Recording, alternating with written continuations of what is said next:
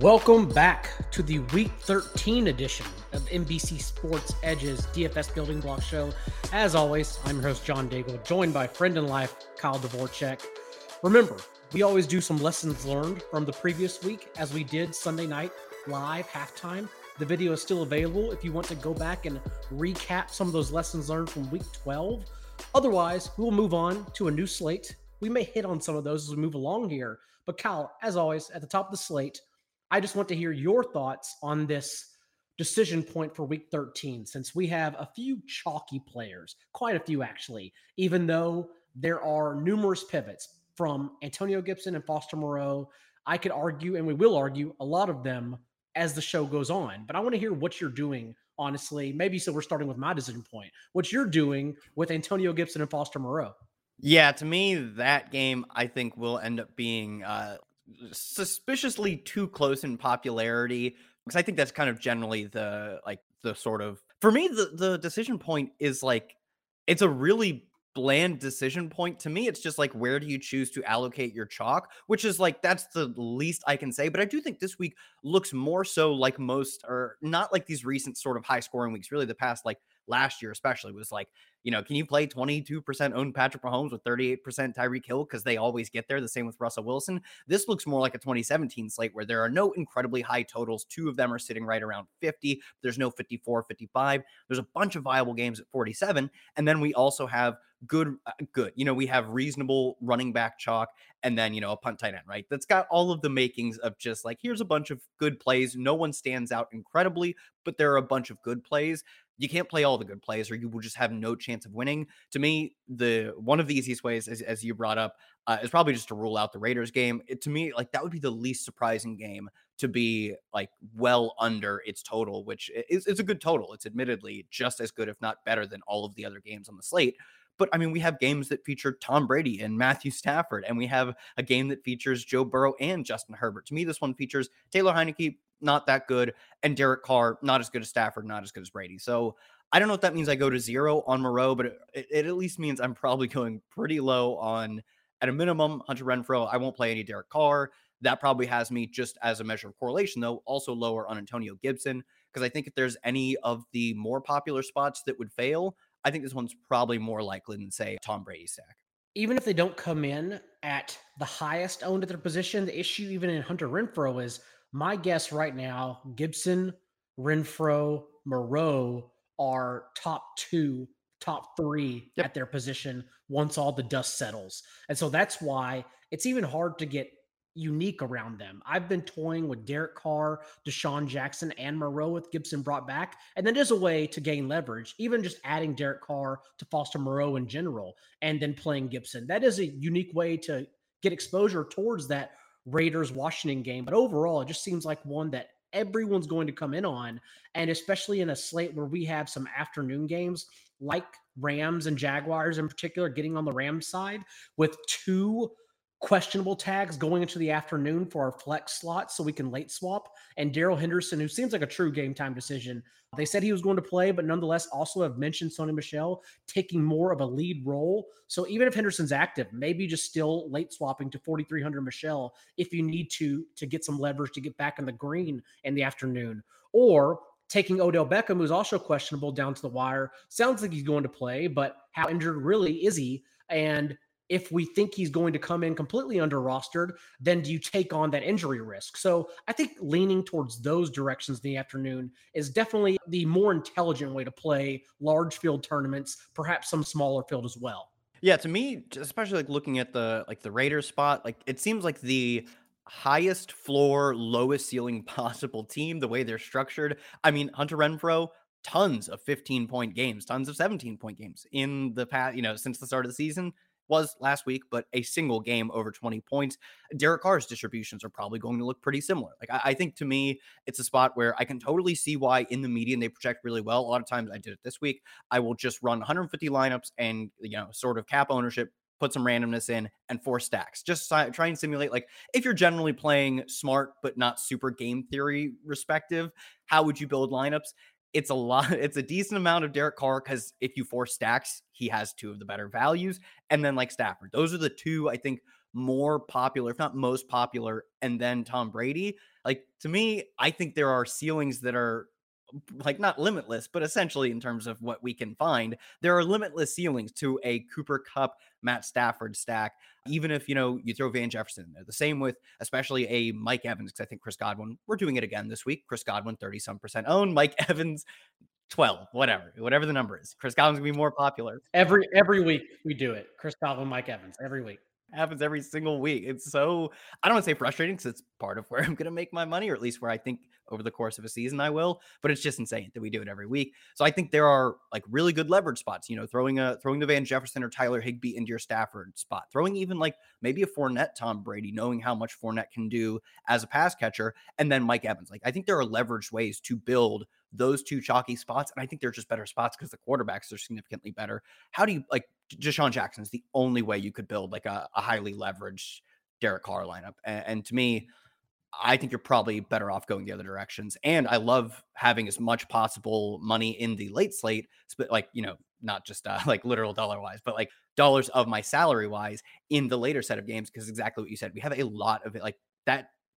I hate that I just thought of this. It will flip the slate on its head. If to use a term that is miserably overused on Twitter, it will flip the slate on its head if we get, Henderson inactive or something like that. Among the running backs we are expecting to be over 22, 23% rostered, Antonio Gibson, Elijah Mitchell, Jamal Williams, perhaps Jonathan Taylor, Alexander Madison. And this isn't even moving on segment. This is still sort of the decision point since everyone's sort of hovering around the same running backs. Is there one or two in particular you feel most confident in fading? Maybe not even for the micro evaluation of their game, but just for the fact that it seems like everyone's going to hone in and thus you'll just play the other crop. Yeah, I think I'm not like super heavy stance on almost any of them, but like Jamal Williams' team has like a well below 20 implied team total. They're underdogs. And we saw last week, I don't want to say a ceiling, obviously, because he can score a touchdown, but I think we saw a reasonable projection of what he'll do. 15, 16, 17 carries for not that many yards, because he's not going to be incredibly efficient. And a lot of targets that he turns into also not that many yards. He, as all running backs do, still probably needs to find the end zone to have a ceiling outcome. Lions running back finding the end zone, especially when it's not DeAndre Swift, to me, that seems incredibly thin when like there are so many good. This is probably the slate with the most good running back plays. That's kind of where I'm fine playing chalky because I don't think you get anything crazy like a 30% chalk running back because you'll get some ownership on Williams versus, Leonard Fournette, on Williams versus James Conner, or whatever. I think all of them probably make sense at their ownership. And for me, part of the decision point, I gave the most bland decision point, but I do think it's more of a boilerplate. How do you choose to, I think, spend your ownership if you want to think of it that way? You have certain ownership numbers you're trying to shoot for.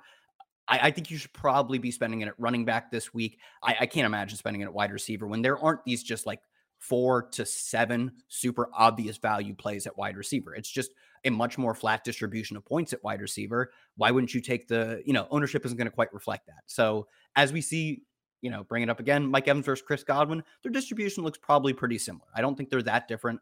Evans, a little more spiky, probably a little less consistent, but overall, should he be half as popular as Godwin? No. And you can make that argument for Justin Jefferson versus some of the other expensive wide receivers. I think the Vikings, they have a pretty high implied team total. I believe it's 5th highest, maybe even 4th or 3rd of the main slate, but they're going to be rostered as if they're, a 3rd or a 5th as good of an overall team to stack as, say, a Matthew Stafford Rams type of stack. So to me, running back, I think it's probably the best way to allocate sort of your chalk if you want to sort of think of it in those terms. And you were seeing in our DFS toolkit, if you're watching the interactive show every Friday, 6 p.m. Eastern live, the top 6 values I'm showing in points per dollar in the NBC Sports Edge toolkit. Having said that, I also thought about Madison and figured even though his salary was increased, you could argue he should be an 8,500, 9K player on both sides. FanDuel did a good job in increasing him, but again, he should be more, knowing that we saw him in 2 pass starts handle every single touch. 51 of 57 running back touches, all 15 running back targets, cannot get game scripted out given those targets Also, it's the Lions, so we're not worrying about him getting game scripted out anyhow. But just in case, he will still be there. That's why you made a good point on the Vikings offense being overlooked. Not even Kirk Cousins so much, but I've been tinkering with Alexander Madison and Justin Jefferson in the same lineup. We've seen the squeaky wheel narrative hit the past 3 games ever since OC Clint Kubiak mentioned that they should give Justin Jefferson the ball more. And in those games, his target share hasn't dipped below 28%. So what if we just get the touchdown equity? Yes, Thielen could easily crop up, but we know we want the higher ceiling player. And in playing Madison, you have to ask yourself how many people are truly going to also play either Justin Jefferson or Adam Thielen. So I think ways like that are keys to unlock this slate because those are combos that no one, in my opinion, is going to use. Alexander Madison, I'm pulling up ownership, and he doesn't come like he's not unowned, right? But he's right now. I'm looking; he's below Mitchell, Henderson, Fournette, Williams, and like 2 other players, right? Taylor, he comes in as not unrostered, but among what I'll just call the good plays, as in they project well for the salary you're spending to get their points. Comes in as probably the least popular among the chalk, right? He's probably in that middling range. I'd say 10 to 15. And I find it completely absurd, baffling that people think that he has like any sort of increased risk of busting. I've heard multiple podcasts say like, oh, the guy just doesn't get there. He's had 4 starts in the past 2 seasons or season and a half, I guess, since the start. He has crushed in 3 of them. I have literally heard multiple podcasts say like, oh, well, we all remember those times he busted. It literally happened once. He absolutely kills. He is literally Dalvin Cook whenever he takes over. And oftentimes you'll find that he projects better for Dalvin Cook because Dalvin Cook averages giving up 3 or 4 carries and a target or something to his backup, which is Alexander Madison. They're not going to use Kenny Nwangwu like that. He literally is a kick returner. So to me, I think he should, like you said, he could be a 8.5K running back. He's underpriced, and it's an awesome spot against the Lions, and he will be the least popular among the popular running backs. So I think the Vikings offense as a whole, and you can totally, as you said, especially in small field, because you're not quite as worried. You don't need 30 and 40 points from half of your team. You're totally fine playing multiple players without even having Kirk Cousins in it. I think, I said Jamal Williams. It's probably also a proxy of my affinity for Alexander Madison. Jamal Williams, probably my least favorite of the chalky running backs. Alexander Madison coming in as not the most popular among them. I kind of think he should be, at least like he should be number 2 behind Jonathan Taylor. I think part of the problem is at 7,600, he's expensive enough that you will get people deciding between him and Taylor. It's hard to play both in a lineup, especially when Stafford and Brady stacks are the popular stacks. You'll say, I can only pay up for one running back. I'm going to take Jonathan Taylor. I'm going to take Leonard Fournette. Perfectly understandable, but is Madison going to be, half as likely to have a GPP winning outcome? I don't think so, but he could be close to half. He could be 2/3 the ownership of someone like Taylor. We're also showing that Jonathan Taylor obviously has the most projected points in our DFS toolkit. And I feel like Taylor is more of a free square than Antonio Gibson. Just the fact on DraftKings, let's just go there. 10-5 on FanDuel, but just on DraftKings in general, the fact they only increased his price by 100. Last week he played the Bucks and he was 9,100, and it was the worst spot possible. And we saw his floor, nearly 20 touches, 94 yards, and a touchdown. He got that as his floor, despite the fact that Colts in one instance passed 26 times in a row. And now they bump him about 100 more, only 100 more against a defense like the Texans, who he already earlier this year he had in a much smaller role with Naheem Hines. Taylor already had 5 carries of 10 plus yards. He leads the league in carries of 10 plus yards. Like, this is a massive explosion spot. So why isn't he Christian McCaffrey? Like, why isn't he 10-2? Because that's what we're looking at here. So if we're ranking like the actual lock buttons, the free square, it's like, I think Taylor is the free square because they messed up the algorithm. Yeah, I think Taylor's in such an incredible spot. It's part of the reason that I'm pretty much comfortable never one-offing Chris Godwin and using Mike Evans as like direct leverage off of him. Gronkowski the same way. To I assume Taylor being the most popular running back, if not top 2 or 3, and Godwin being among the 3 or 4 most popular wide receivers. That specific combo will be pretty popular. I can't imagine how you would play them both unless maybe you're including Godwin as part of a Brady stack. But like I said, just play Mike Evans instead. To me, using Taylor as one of the chalkier pieces of a lineup that then gets unique in different ways was probably how I would approach it, just because he is like really getting to that, like maybe not quite to the receiving level, but how dominant he is as a runner, plus being very useful as a receiver, is getting to that team jam him in like McCaffrey at his peak, and then David Johnson, like Le'Veon Bell, Todd Gurley. Like in the past 4 or 5 years, he's at that level the way he's playing right now. And like, how could Houston possibly manage to at least, sure, maybe he touchdown luck runs bad for him and he puts up 24 and you absolutely don't need him to win tournaments. But like you said, we saw his floor last week and his floor is so high. So yeah, he feels very free square despite being the price of a running back that's usually not a free square. That is one of my plays, my favorite plays, the player I'm going to be over rostered on this week. What are your favorite players, whether it be for smaller field, larger field, contrarian options, just your favorite tournament options? Yeah, to me, I think both of probably Gronk, Mike Evans. I think the problem with Leonard Fournette is he gives you some sort of leverage off of Chris Godwin, but he in his own right will be pretty popular, I'd imagine. So Gronk, Evans, if both of them, if they each score 2 touchdowns, you're probably not getting a good day from Chris Godwin, who will be, as I said, one of the more popular wide receivers. Or I think if you're not playing Jonathan, like assuming you run 10 lineups, right? That's not that many lineups, but I can't imagine. Would you run? I wouldn't run almost any player in all 10 of my lineups, probably. If you're not playing Jonathan Taylor, you have at that point made a stance in that specific lineup. You can make stances both for and against a player within a range of 10 lineups. Like, do you think that's because the Colts lose or don't put up a lot of points? I would think that's unlikely. At that point, Michael Pittman, if you've made the decision that Jonathan Taylor isn't getting there in a tournament winning sense, Pittman is probably the reason he didn't get there. And Pittman is like pretty cheap as far as alpha wide receivers playing a terrible defense go at 5,700 on DraftKings. So Michael Pittman, I think I will probably have just both overweight on him and Taylor because I think someone gets there from the Colts. Michael Pittman, totally acceptable, especially after 10 targets last week. We talked about this on the preview show, how he was his own worst enemy. His first 3 targets, he just dropped 2 of them. So it was nothing like bad on the offense or Carson Wentz. It was literally just in Michael Pittman. It was his fault. So if I do not play Taylor, I would imagine that's the only place to go since we know the Jack Doyle pop up isn't going to last. We're not worried about playing Jack Doyle in this spot. And I wish Rex Burkhead, I know we talked about this with David Johnson in large fields last week, but I do wish Rex Burkhead was a little cheaper. 4,800 when Sony Michel's 4,300 is pretty sick just because it looks like David Johnson is probably not going to play. So it'll only be Burkhead getting 20 plus touches against and Royce Freeman, who was active last week in his first game with the Texans, didn't get a single touch. So even if he's involved, I can't imagine it's that much. Sounds like it's just going to be all Burkhead in negative game scripts. So I don't even think like that run back for larger fields is that bad. But yeah, that's where I stand right now with Taylor. Fournette, to me, is a totally fine pivot.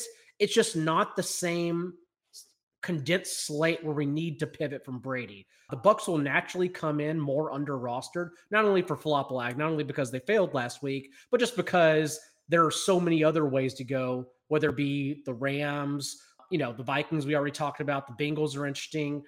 Maybe people get on the Raiders as well, plus like Lamar. So I just think naturally everyone is not going to hone in on the Bucs like last week when that was genuinely the only place to go on the main slate at the top. So there's no need to get point chasey with Fournette and 4 touchdowns. I think you can just naturally get to Chris Godwin, Mike Evans, Gronk, Brady by yourself and just maybe not contrarian, but playing 2 and 3, I would think will still be contrarian in the slate as long as you don't stack 2 of the highest roster running backs with them. Yeah, to me, this also feels like a slate where I'm probably less inclined to run some of these spots back, especially because when you look at like specifically the Bucks, like they're the highest pass rate or one of the highest pass rate teams over expectation in the league. They don't really need the Falcons to put up a ton of points or even that many points at all, really, to get there. And the most probable run back option would be Cordero Patterson. But I still think when you look at his price range, Patterson is, not the caliber of play that someone like a Madison is, that someone like a Leonard Fournette is. And if you're looking for the same amount of points as Patterson, you can probably just go down to someone like Eli Mitchell. So to me, Antonio Gibson, same type of build. So it's difficult to me to really find a way to build highly projected run backs. The only possible option is Kyle Pitts, who I really struggle to see if he's that popular, only because he has been wildly disappointing for what feels like a very long stretch of time. And I feel like at some point, the whole DFS public does end up breaking on these players, despite his peripheral still looking pretty good. I mean, you saw, I believe, 6 targets last week. He's top 3 among tight ends in air yards. He's used just like a wide receiver. The problem is when you're a rookie and you're the only wide receiver, if you just call him that, on your team worth caring about for opposing defenses, it's quite difficult to get open. The Bucs, though, are a team that passing attacks have gotten home against. They do also funnel, I believe, a top 10 tight end target share to opposing tight ends. So Kyle Pitts may be an interesting run back. And if you do anything other than play Foster Moreau, especially as you move up in stakes, because those players will be playing closer projections, playing literally anything other than Foster Moreau is going to be contrarian. Like at the SPY, what do you think Foster Moreau is? Like 30+%? Yeah, oh yeah. Oh yeah. And he's a good Yeah, play. There is a good play. But for that's sure. that's kind of why I love Logan Thomas. Like not only same game, not only same position, but now where you're expecting Logan Thomas to be back what he was the first 3 games and playing every single snap after he was somewhat limited. 28 routes, still not really that limited, but like we imagine he gets there back to a complete player this game. And like no one's going to see it coming because everyone's going to play Foster Moreau. So I do think like Logan Thomas is awesome. There are a lot of good players you can put with your stacks. Like in large fields, if someone went Brevin Jordan with Jonathan Taylor, like so be it. It's a onesie position, don't care. If Ram stacks on slots, if someone went James O'Shaughnessy, so be it. Get your DraftKings points and get the hell out of there. Like I think there are a lot of like cute tight ends you can go in this slate and be just fine with it. Also on my roster players outside of Jonathan Taylor, I think it's such a good week for, you already touched on it, but like players that we know are going to be in the field who have failed us in the past. It just seems like they're all going to come in overlooked. It takes a leap of faith, but Elijah Moore, I think, is a very good play, especially because like Miles Sanders on the other side of the ball. If Boston Scott is also ruled out, Miles Sanders is such an awesome play. No one wants to play him. He's pretty much T. Higgins at this point at running back. And if it's only Kenneth Gainwell and Miles Sanders, I dare Nick Sirianni to look me in the face and say he's actually going to use Kenneth Gainwell. He will not reach that level. So I love Miles Sanders. I love Elijah Moore, Miles Sanders skinny stacks. And we're not jumping segments, but I just love both those players.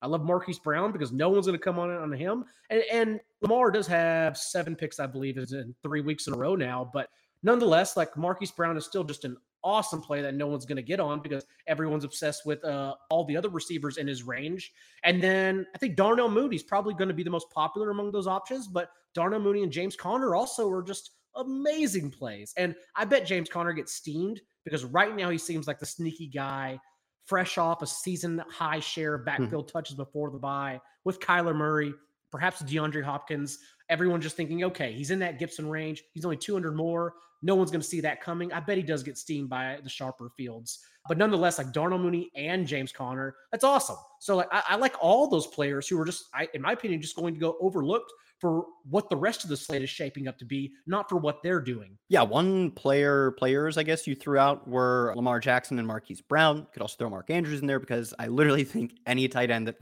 isn't Foster Moreau is at least probably, like, assuming they're like a reasonably projected, not a complete nobody. They're not Tommy Tremble or whatever. I guess Tommy Tremble's team isn't even playing this week. Assuming they're out there playing a reasonable amount of snaps and getting some targets, almost like Foster Moreau is the iconic play. Jam him in cash, most obvious cash play.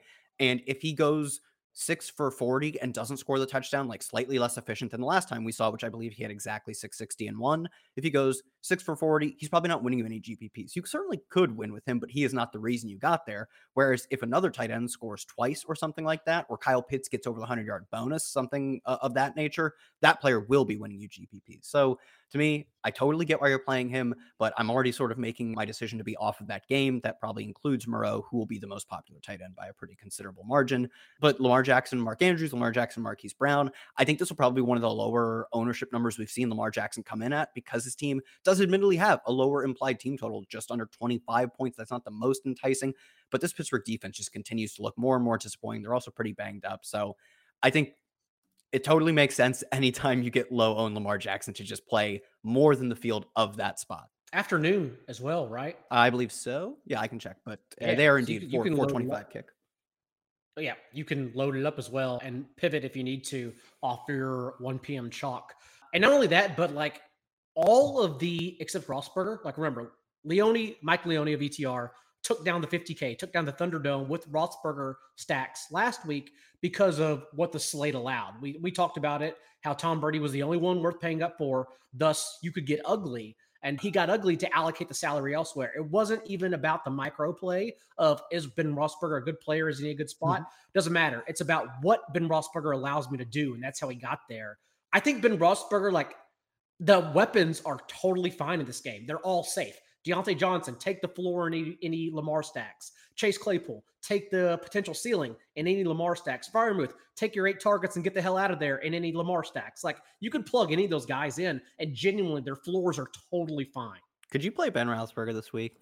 I like it's a pretty bad play, but his like, I haven't got there yet, but he's going to get 40 plus attempts. I haven't got there, but he's going to get 40 plus attempts. He also faces, I believe, the defense giving up the most passing yards per game in the league. And it is a pretty obvious spot where both teams condense their passing attack to 2 players. I guess 3 if Pat Freiermuth, Chase Claypool, Deontay Johnson, and then just worth playing at least just Marquise Brown and Mark Andrews. So if the stack does hit, you've pretty much locked it up. Like if you play it 4 different ways, you can cover almost every combination. Ben Roethlisberger is terrible. He's no longer good at football. It's been a while since he was good at football. But another spot where, especially with, I think, the best running backs in terms of value are still often expensive. Jonathan Taylor, even as we talked about, he's a free square and he's like 9K or whatever. That still makes him a very good value despite the price. Alexander Madison could be an 8,500 running back playing just a cheap, grimy, Ben Roethlisberger, Chase Claypool, Deontay Johnson, running back with Marquise still probably gives you the salary to pay up for multiple running backs. I can't. Oh man, this is like going to be one of the dumbest things I've done all year. The way you just described it, I thought about it. And it's like, oh, but if you play Roethlisberger, you can play him with the 2 obvious options and Claypool and Deontay, and then you could play chalk running backs because it doesn't matter from that point forward because no one else is building around a Roethlisberger stack.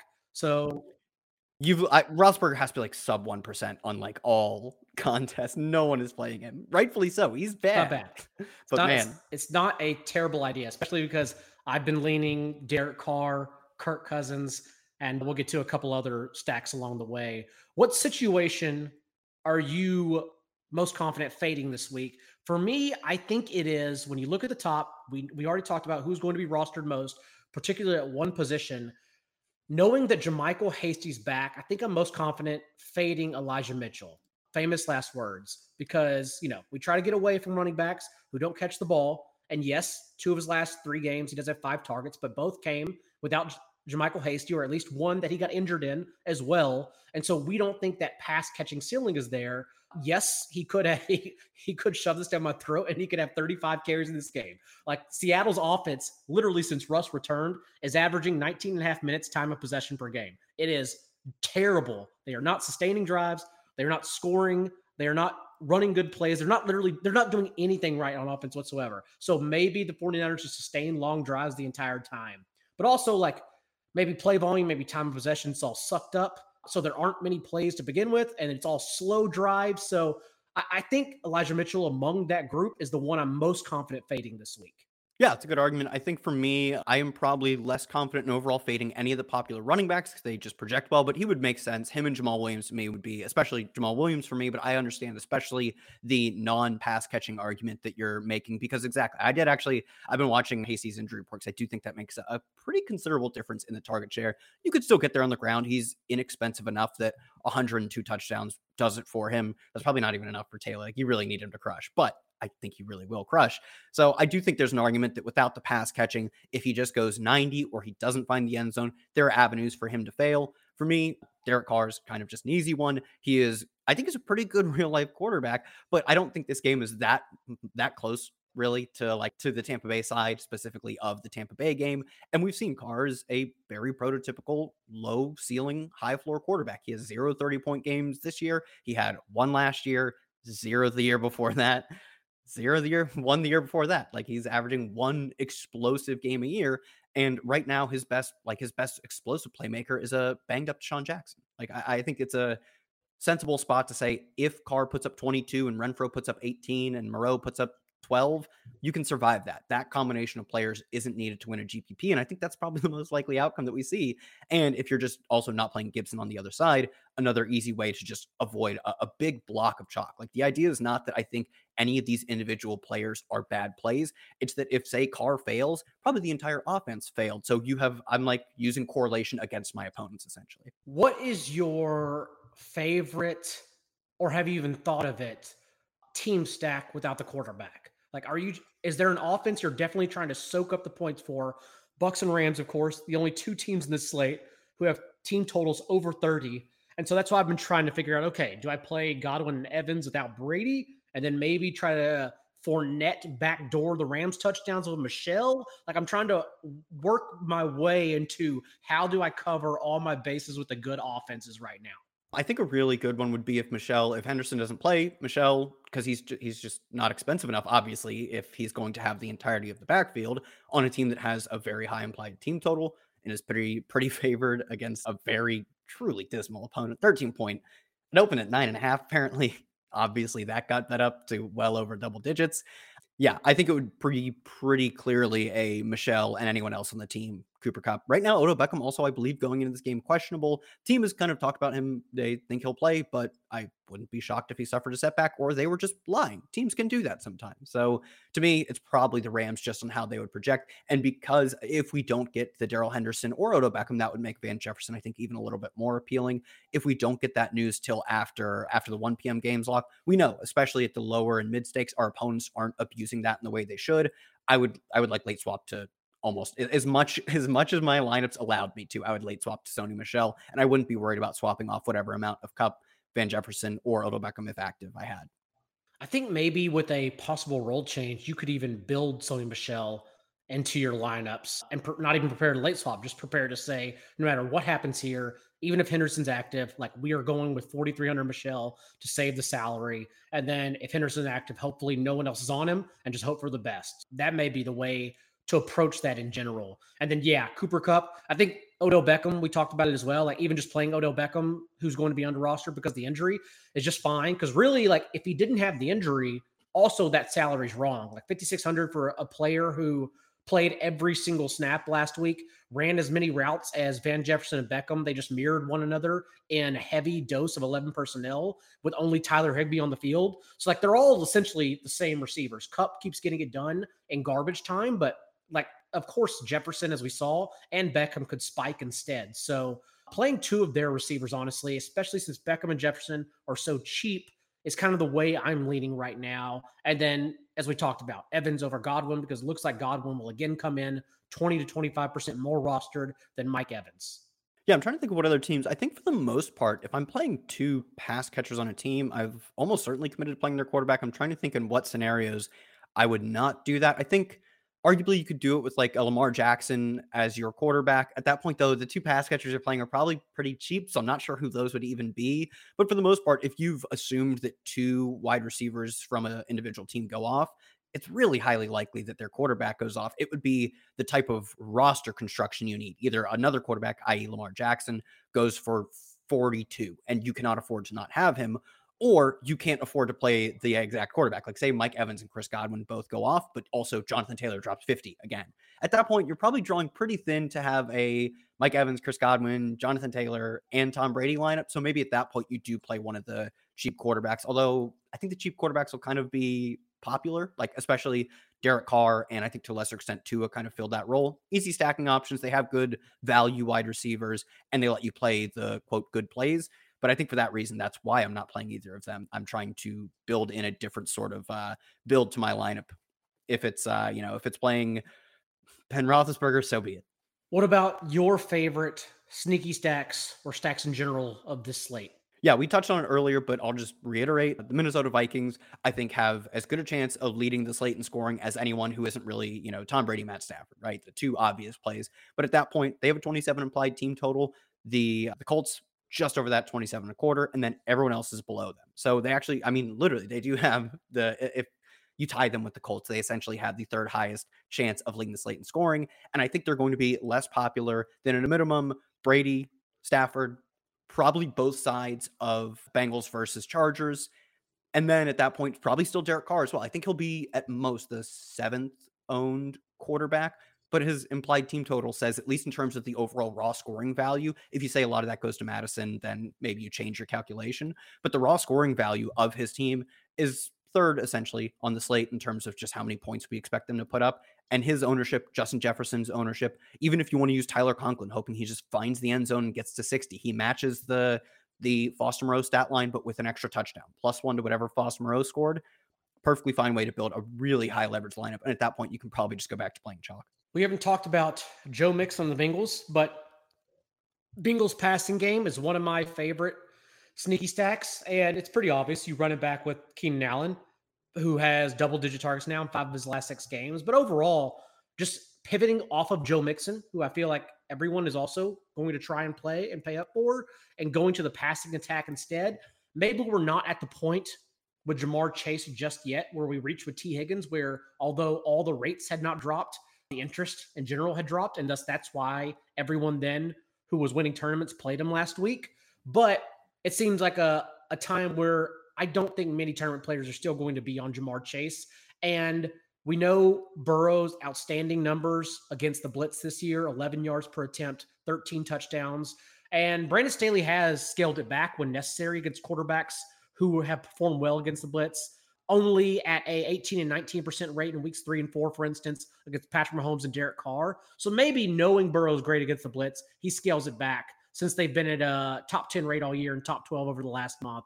But overall, like if we get any pushback, if we get a team trailing, then no matter what the Bengals want to do, they're not going to run the ball. That would be fireworks for the Bengals passing game. So I still like leaning that way. And I genuinely thought a lot more people were going to be talking about or interested in Burrow by the end of the week. And it still could happen by Sunday. But right now, I'm not hearing much interest around their passing game. And so I think I like Burrow and Burrow stacks and the Keenan Allen run back quite a bit.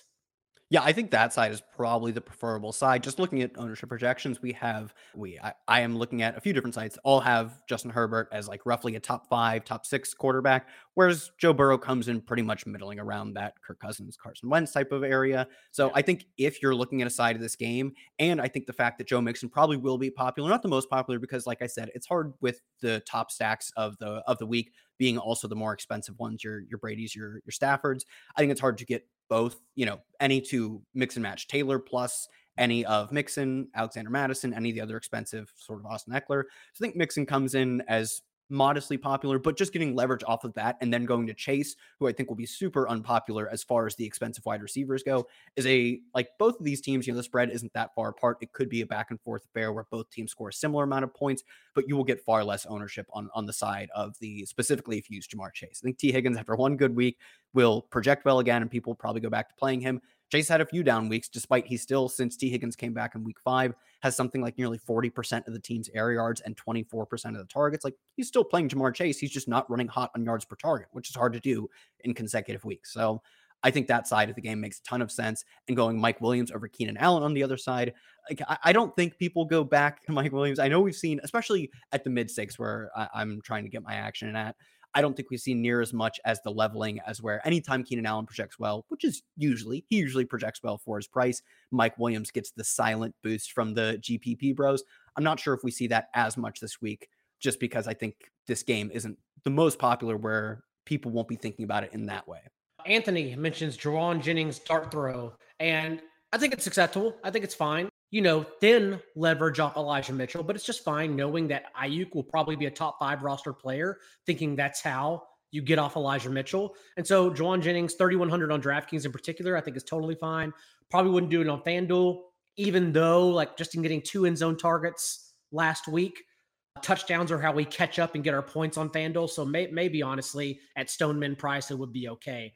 Also some salary savers I think are also fine are Josh Reynolds in any Viking stack because, especially if you're betting against Jamal Williams, then Josh Reynolds is there for 3,400. You know what you're getting, 22-yard depth of target, 4 targets per game since he joined Detroit. So basically Deshaun Jackson, we have more confidence in Deshaun Jackson, but that's what it is. It's boom or bust. I think he's totally fine for large fields.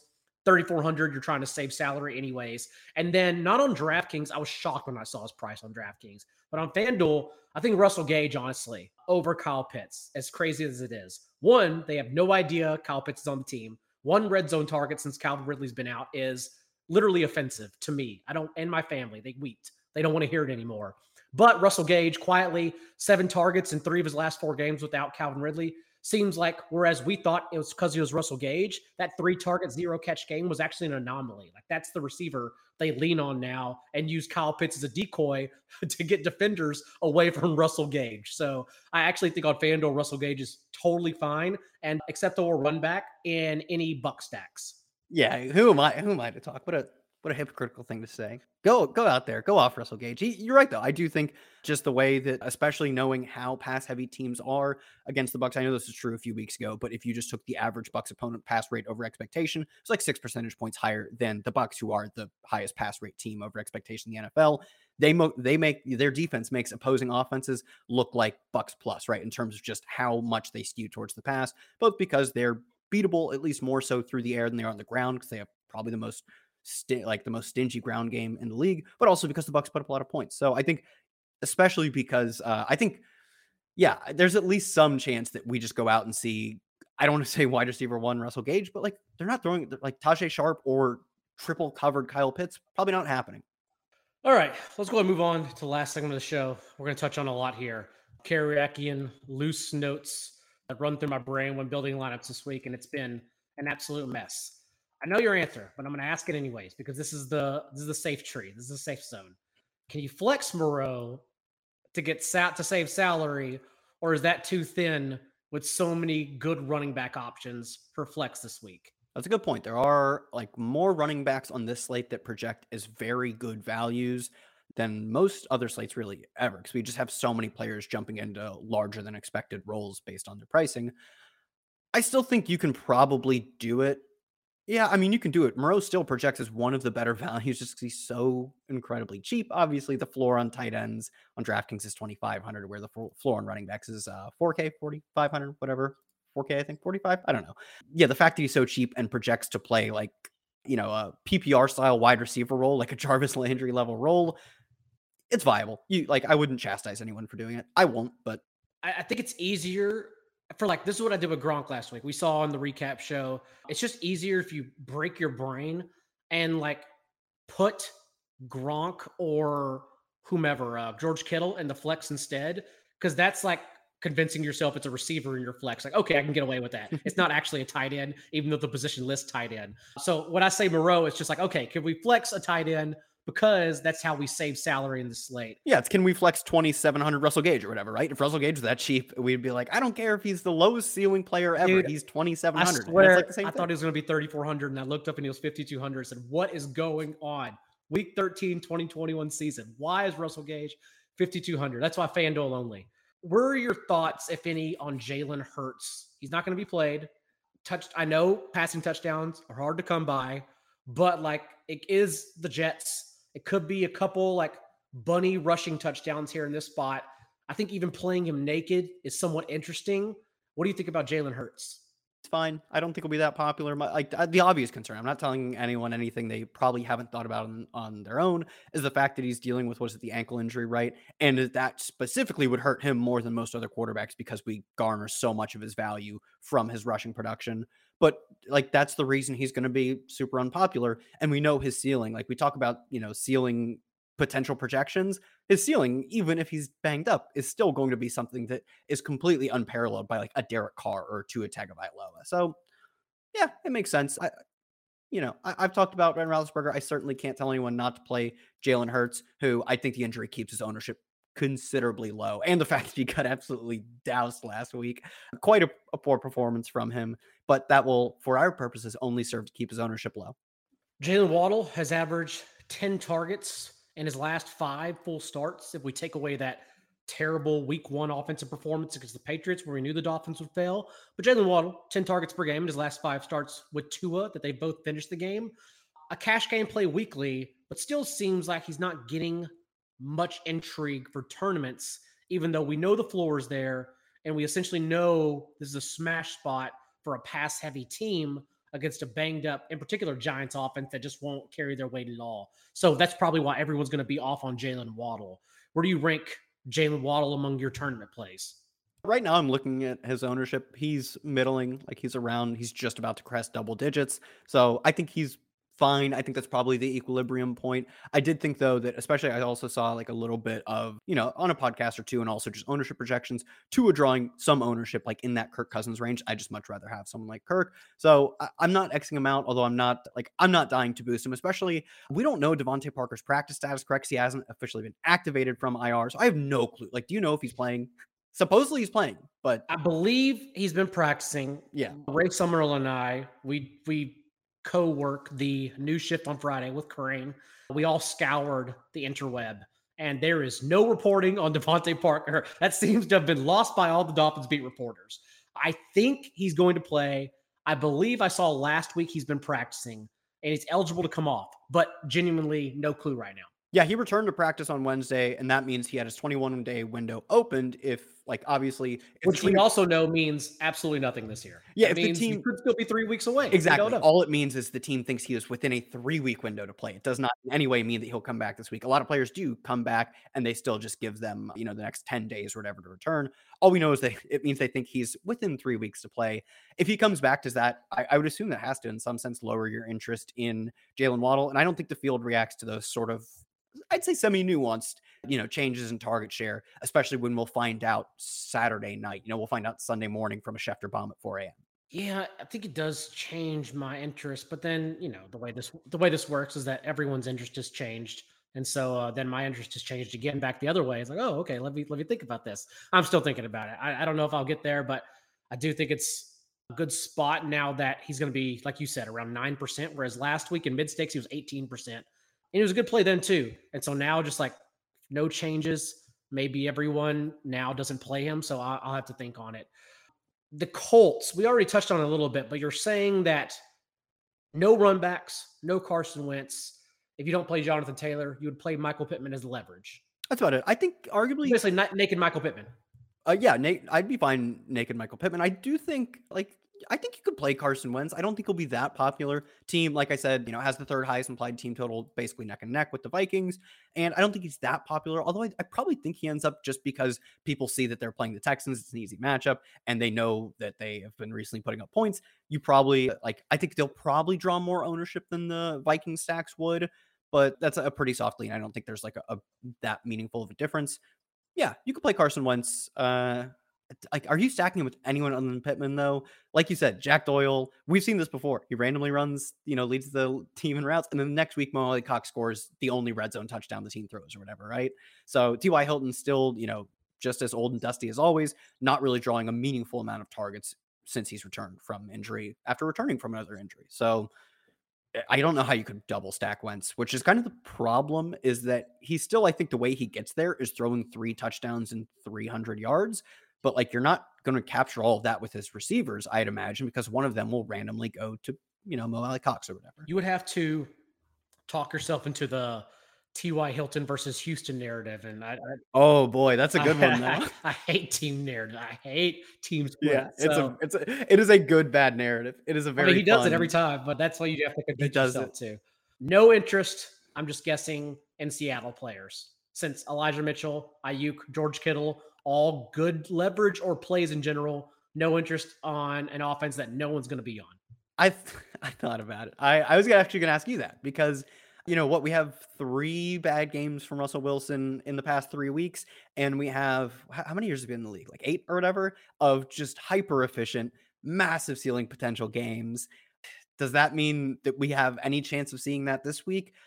It doesn't seem like it. Vegas would seem to say no. One of the lower implied, or one of the lower overall over unders. Also Seattle, one of the lower, at least among the fantasy relevant teams, implied team totals. Probably that's the sharpest way to measure, expected team performance, is just look at Vegas. That's where the most money is going to be. That's where the most efficient projections are at the broadest level, obviously projections. That is, Vegas doesn't seem to think Russ has any chance of coming back. So I probably shouldn't either. Although, you tell me, not that expensive Russell Wilson, DK Metcalf, Tyler Lockett, or Gerald Everett, who's been playing a pretty meaningful role in recent weeks. You can throw it in the Millie Maker if you want. I actually think it's probably positive expected value in the really large field tournaments. Honestly, we talk about Roethlisberger, that's your late swap offense. You get the Rams in place, you get the Raiders and Washington in place. Your chalk on 1 p.m. fails. You just swap to Russ, DK, and Lockett, because no one else is going to play them. It's that's the play. They'll all be 1 or 2%, and then you cross your fingers and don't watch the game. Yeah, I'll keep that in my back pocket. I will, obviously, if I run more than one lineup, even if I run one lineup, I will probably have a lineup that is very far behind. I fade, right? I assume, the Vikings play at the 1 p.m. slate. I run my Kirk Cousins double and I don't play Jamal Williams. I'm like, oh, they're going to get behind and throw to Josh Reynolds, right? Williams goes at 30%, he gets steamed all of a sudden, goes for 120 and 2 touchdowns. At that point, that Russ is the perfect way to claw your way back to min cash equity. We touched on some cheap quarterbacks already, but do you have a stance on Jimmy Garoppolo? Because I thought about it for a little bit. It seems like every time we do get on Jimmy Garoppolo in a good spot, he doesn't get there because there are always other intricate ways that players get there. But I do think Jimmy Garoppolo is in another good spot. I just may not get there. Yeah, do you think like he still projects reasonably well? He's not terrible, and the fact that his offense back again, I assume to just 3 players. But to me, I feel like I have heard a lot of writing off the fact that Debo. It's just like, oh, just throw Juwan Jennings in. He's actually a decent value. He almost got two, I don't know if you know this. He almost got 2 touchdowns last week. The loss of Debo seems to be horrific to me. Like he was very clearly the team's best overall player. Like he's averaging over 100 yards per game from scrimmage. You rule him out as wide receiver, and he just rushes for 2. I feel like that should have a more negative impact in the minds of DFS players than we are giving it credit for. I mean, he's literally one of the 2 or 3 best wide receivers, even if in recent weeks he had been almost like transitioned to running back for brief periods of time. He was like one of the best wide receivers in the league through 12 weeks, and we're losing him and saying, oh, well, just George Kittle, Brandon Ayuk, right? I don't know if it works like that. Like, especially when we believe at the wide receiver position more so, your talent is indicative of your ability to draw targets, whereas like running backs, like Jamal Williams can see the same level of work as DeAndre Swift. It probably doesn't equal the same level of talent.